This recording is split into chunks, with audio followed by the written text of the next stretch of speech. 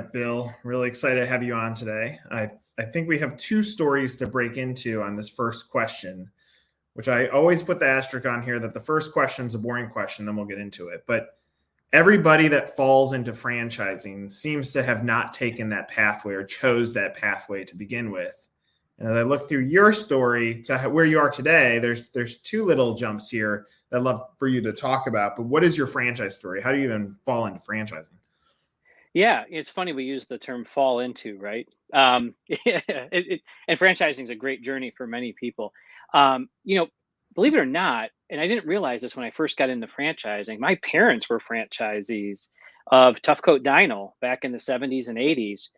They owned 3 units, and I never really made that connection until I was in franchising for a couple of years myself. But um, we got into franchising because we took a family road trip and my wife's car broke down an hour from the beach. And I had been sort of working on a business plan for an automotive related business. And we were sitting on the beach while her Durango was getting fixed in town. And I said, if this is happening to us, and this being poor car care, it's happening to other people. And we got to find a way to make car care better. And what happened was we bounced back and forth between the dealership and another repair facility. Somewhere along the way, someone mixed the wrong antifreeze in with ours, and it turns to Jello. There's so many different antifreezes and engine coolants out there. So then that set me on my journey to open up a shop, and I met a franchisor, Radar Complete Car Care. We hit it off. We spoke a lot of the same language. We shared a lot of the same values, and I opened up a unit in 2014. If you go back to that moment, obviously, and look, that journey is probably has a lot of alignment with other human beings. There's some sort of trigger in their life that makes them say, and you were working on your business plan, makes them say, maybe I want to do something different. And then when you find what you perceive as a gap in the marketplace, then it's full steam ahead. I know what I want to do, and how do you align those together? When you go, obviously this was a while ago, when you go back to making the decision to become a franchisee, there are a lot of brands that occupy automotive. You said it aligned with my mission and their values, like we were aligned. Did you look at other brands as a part of your process, or was this it? This was it. And I really never thought about franchising. And one of the things that really hooked me was I grew up in a city. Well, I grew up in Mentor, Ohio. And before my family moved to Mentor, we lived in Wickliffe for about 5 years. And that's where my unit is, Wickliffe, Ohio. And Radar had been approached by a shop in Wickliffe that was getting ready to close. And they approached Andy, our CEO, and said, listen, we think this only can work if it's a franchise. We like you. If you could find someone to move in here and continue on what we've done, that would be awesome. I had such the itch to open a business, and there was no other. We looked at so many automotive repair businesses that just weren't a good fit for me. And then Radar had its hands on this one. I said, this is the community I want to be involved in. The employees that were going to stay on board were great folks. And honestly, I didn't even think to look at another brand. It just, everything was fitting together. I said, this is part of my journey. Let's go. So you jump in and you own one unit, right? Yes. Did scale ever come to account? Like, because if you were working on a business plan, you're thinking about in some aspect, how do I build wealth for my family? And wealth could be both cash and it could be lifestyle. But are you thinking about scale, or what made you stay at one unit instead of growing more? Well, I was about 4 years in, and I decided my original goal was in 10 years to have 4 units. That's what I was going to do. And after doing it for about 4 years, I hired a manager on and started looking for that second unit. And that's when the franchise organization came to me and said, hey, rather than open up a second unit, why don't you start working with us? And we talked about some of the goals and some of the vision I had if I was going to get involved. And I was actually in discussions with another unit, with another location to convert them into a Radar, and put that on hold and moved over on the franchise side.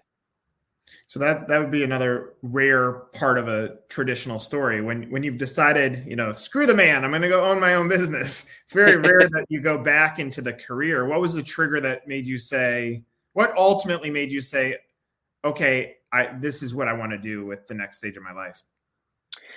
So one of the reasons I opened up an automotive repair business was to connect my passion for cars and helping people. And you don't necessarily have to have a passion for cars to be one of our franchisees, but it just happens to be one of my passions.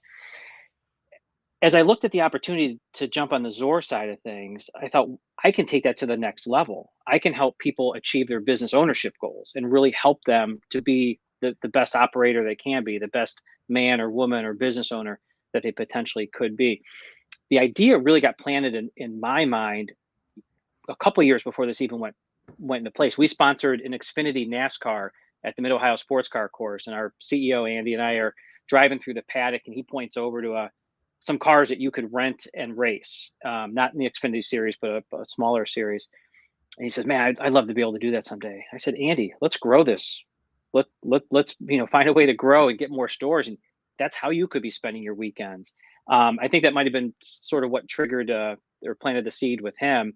But I always think back to that conversation that we have this shared vision of really growing things. So I really got excited about being able to help even more people just than the clients that come through our Wycliffe store. But imagine your level of credibility with the buyer is tremendous because you can talk about the journey of becoming a franchisee. How much do you rely on that as a part of your process? A little bit. It's funny. That's what people say that they really appreciate about my perspective is I could tell them the good, the bad, the ugly, the blood, sweat, and tears that go into opening up a unit, but then the rewards too, and how to get engaged with the community and support the people that work for you. I hear time and time again that it's a unique perspective that isn't everywhere in franchising. So another smart thing, I'm not blowing smoke on purpose. I just think it's an interesting thing is you said, I went ahead and got a manager for my location because you were thinking about scaling.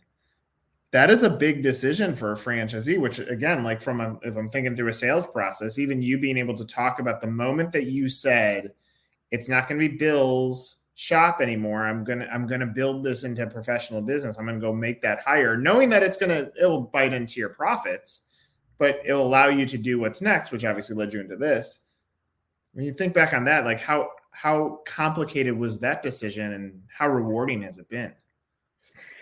Oh, super complicated. And when I say my wife and I prayed over this and we thought, and we just constantly wringing our hands, are we ready to do this? We're going to put someone's livelihood and their future in our hands, because if this didn't work, we were stuck. And I came to the self-realization that I grew the unit to where I could get it, because I was at that point where I was working in the business every day, which I couldn't work on it as much as I wanted to. And it really just came to that point where something has to change. Either I find someone to work on the business, which I wanted that to be my job, or I find someone to work in it and really take what we did to this point and grow it. And yeah, he's still here today. I just had lunch with him today. We were talking about some ideas on how to even grow the business more and what he needs from me as as his boss. And the rewards have been awesome. To be able to step away from the business there are times when I might not talk to him for a few days and the place doesn't burn down. It's great. I mean, that's exactly what you want. The same, that right mentality, so that you can allow someone or give someone the autonomy to operate the business and do it with integrity, so that they're going to do right by you even when you're not there. And I think that's a critical thing. Have you dreamt about multi-unit ownership in between taking this role and leaving not leaving, but leaving it in the hands of someone else? Yeah, I've thought about, another unit or two. We talk about sometimes in the corporate, do we acquire a location as a corporate store and then grow it and do a resale on it? But I think it would take too much of my focus away from what I really enjoy, and that's helping our existing franchisees as well as looking for, new folks that want to join on to the Radar family. How big is the system now? Right now we're at 10. We've been last 2 years really laying the foundation for growth. When I came on board, our FDD needed a good refresh. Our marketing materials needed a refresh. The website you have pulled up here got a refresh. And then just developing relationships in the franchise community to, start to get some men and women in the funnel. We have a few folks in the funnel now that are looking to be business owners. Are the 10 that are there, are they owner operator or are they multi-unit operators? We don't have any multi-unit right now, and 50-50. So half of them are semi-absentee and the other half are owner-operator. Well, that's interesting. I mean, even the semi-absentee, I mean, the fact that you can allow that business to continue to grow that way should, if someone has the dream or passion to build scale, that's an important proof of concept for why you would want to be a multi-unit operator in the system, that half don't have to be in the shop every day, which you're obviously semi-absentee too. So I think there's Right. huge value in that. So what's the dream? What's the vision for the business now? Oh man. I always talk about, we want smart, sensible growth. We're just not going to take somebody's money because they have it and they say they can do it. We actually started franchising in 1999 and we're at 10 units. Most people say, okay, wait a minute, let's talk through that. Before I jumped on board, we didn't have a big outbound sales model. We weren't getting leads. It was all what I called tribal. We had an employee that wanted a unit. We had a friend of an employee that wanted a unit. And that's how we grew. The vision is I would love to have 5 awarded in the next 12 months. We kind of made a big splash about 2 years ago, and really went to market with this. And I really think our good growth opportunities are going to be here in the Midwest. All 10 locations are in Cleveland, Ohio area. We still have opportunities in Northern Ohio, but throughout Ohio, Indiana, Michigan, Kentucky, that's the smart, sensible growth for us. But the most inquiries I get are from Texas and Florida, and the Carolinas, and we'll support those as well. What's your franchise fee? $49.5. So it's higher. Does that mean you're using the broker network or not? We do use the broker network. Any success out of that? None that we've been able to award quite yet. We get some folks very close. One thing that I'm trying to do, and the folks watching this will 100% understand, is I like to say there's a lot of noise in franchising. Yeah. And how can Radar rise above that noise and get our brand a little bit more aware in the marketplace? And that's what we're trying to do right now. I mean, from where I stand, and this is typically where I like to give my 2 cents, a few things. One, brands don't sell brands, people do.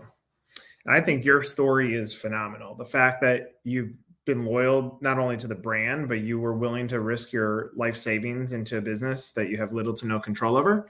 And you not only bought into that, but what's fascinating is once you saw this business, you didn't look anywhere else. And so I think, one, your story should be a part of this. 2, if I'm reorganizing your website, I'm putting the fact that half of your franchise owners are semi-absentee, and why it's taken us so long to wait to push down the gas pedal is because we wanted to perfect the model. And when you have half of your franchisees as semi-absentee, that means they can go on to open up unit 2, 3, and 4. And you look at some of the bigger players in the automotive spaces, like that's where they take off. They get franchise owners in who want to scale, who understand how much it costs to get into each location and how much they can make. If I'm coming up with the marketing concept, one thing that resonated with me when you were talking is you were talking about the weekend car enthusiast, that we can do more of this if we build more stores. Well, maybe there's an insight there. Maybe there's something that you can do with the franchise fee. You don't have to go the regular path of giving it to a military veteran, a discount, which that's the go-to. Maybe there's something about automotive that if you've worked in an auto shop before, we shave 20K off the franchise fee because we know that we're not going to have to train you as much because you already understand how to work yourself around the store. You do something like that, now you're creating a point of differentiation in a crowded marketplace. The last thing I'll say is if you were to track the growth of other competition who are saturated or sold out, and you position yourself as the next business in that marketplace, the reality is there should be healthy competition. And I would imagine majority of human beings want ease of support, meaning I don't want to have to drive across town through traffic to get my car fixed. I'd rather find it in my proximity. So I think you have a lot of the tools here. And, Bill, I think you lifting up your story could have tremendous impact for what you're trying to accomplish as a brand. Yeah, Nick, those are all great points. You'll probably see them in our updated marketing too. Perfect. Go for it. That's why I do this. So, Right. so to a ghost is out there. They've watched this point. They're like, okay, I'm intrigued. I want to go down this pathway, and they can only see what they can see online. Clearly, there's your story is not in the mix right now. What else do you want them to know about this business opportunity that will help them say, now is the right time for me to fill out that form and schedule a call with you? Yeah, and what I'm about to say, they're probably going to hear from a lot of different franchisors, but I'll give some examples of why we think it's a little bit different. It comes down to the support, the hand holding. We can be very nimble because we're small. We don't have a lot of things pulling us in different directions. And Andy, our CEO, likes to tell the story that when I came into the role, one of our existing units, he wanted to update all the LED lighting in his shop. I said, "Great, let's do it." He's like, "What do you mean?" I said, "What day are we doing it?" And I'm not an electrician, and I hope I hope the local city isn't watching this. I was in there on a Skyjack helping him update his shop's lighting to LED, and then we were on the roof looking at his sign, his lighted sign on top of the roof.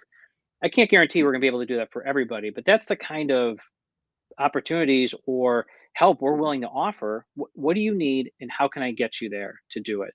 Um, Being able. Here's another example. When we opened up our Strongsville store, which is we like to call it the Taj Mahal. It's our concept store on steroids, because it's 8 bays in our concept stores. We have a four bay and a 6 bay model. It was one of the wettest springs on record, and our CEO was out rounding up these huge dehumidifiers to get all the moisture out of, so the cement could be poured, and putting heaters in there and all this other stuff. And I'm thinking, wow, if that's what he's going to do to help make sure a store opens, there isn't anything we wouldn't be willing to do. So just the fact that we could be nimble, we're always looking at new technology. We've been, I don't know, Nick, when you get your car serviced, do you get a digital inspection? Do they send you pictures and video? No. Okay. So that's one of the things we started doing about 8.5 years ago, is when a client comes to one of our locations, and we call them clients, not customers, because we want that long-term relationship. The technicians have tablets in the bay. They take pictures and video of things that are good with the car and things that are wrong with the car. And then we send that to our client. So you could see, hey, this is, every time the wheel goes around, it makes a noise. Here's why it's making the noise, and here's what it takes to fix it. So we're always looking at new technologies, not only that make the client experience better, but then also that a store owner can look at the KPIs and they can manage their store no matter where they are, whether they're in the store or on the beach somewhere enjoying life. So this is going to be another aha statement, but everything you just said is nowhere to be found on your site. And you just, like, if you beautifully what you just said, that Andy was in there, he was willing to do whatever it took to help get this store open. That your technology guarantee, just purely that you want transparency, and you're trying to take transparency in automotive to a new level where, the perception of most customers is that you're going to get me, and you're like, no, we're actually going to show you what you have. Those two elements, because on the support side, and that probably goes back to even when you bought in, for someone to buy into a business, most likely they're not an expert in labor relations and supply chain management. They might love automotive, but they don't know all the aspects of business. And you just said, like, we're willing to do whatever it takes. They might not be an expert on how to change light bulbs. And you were willing to get on that roof and help it out. So that kind of stuff, if that ghost, because I said, who's the ghost? Replay what you just said and rework it that way. That's your answer. Because oftentimes we as franchisors know what the right pathway is. We don't know how to communicate it. And so if you go spend money on tactics, you do marketing dollars into the opportunity, you're driving them into a place that just says become a franchise owner. And here you're talking about family. You're talking about, like, these are brothers who have each other's backs. That's a big deal. I think you should take credit for some of that in the way that you're positioning your story. Nick, that is gold. And you hear it so often in marketing that we know what we want to say. We know what we do. We just assume everyone else already knows it. Right. Well, that's normal. I would say, like, out of brands that I've evaluated, 9.9 out of 10 live that way. And sometimes it takes that moment to zoom out a little bit and say, I guess that is pretty cool that we're doing that. Because again, like I said this at the beginning, for you to only have selected one brand, that means there's magic in this brand.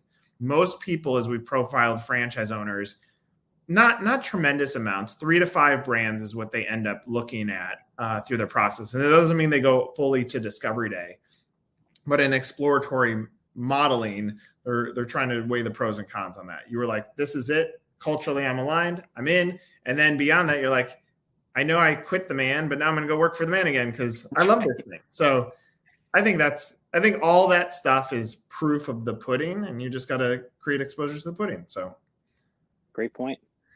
Bill, love your story. I love the franchisee to franchisor. I think your insights are tremendous. Thanks for sharing it with us. For Bill, I'm Nick. This was another episode of Meet the Zor.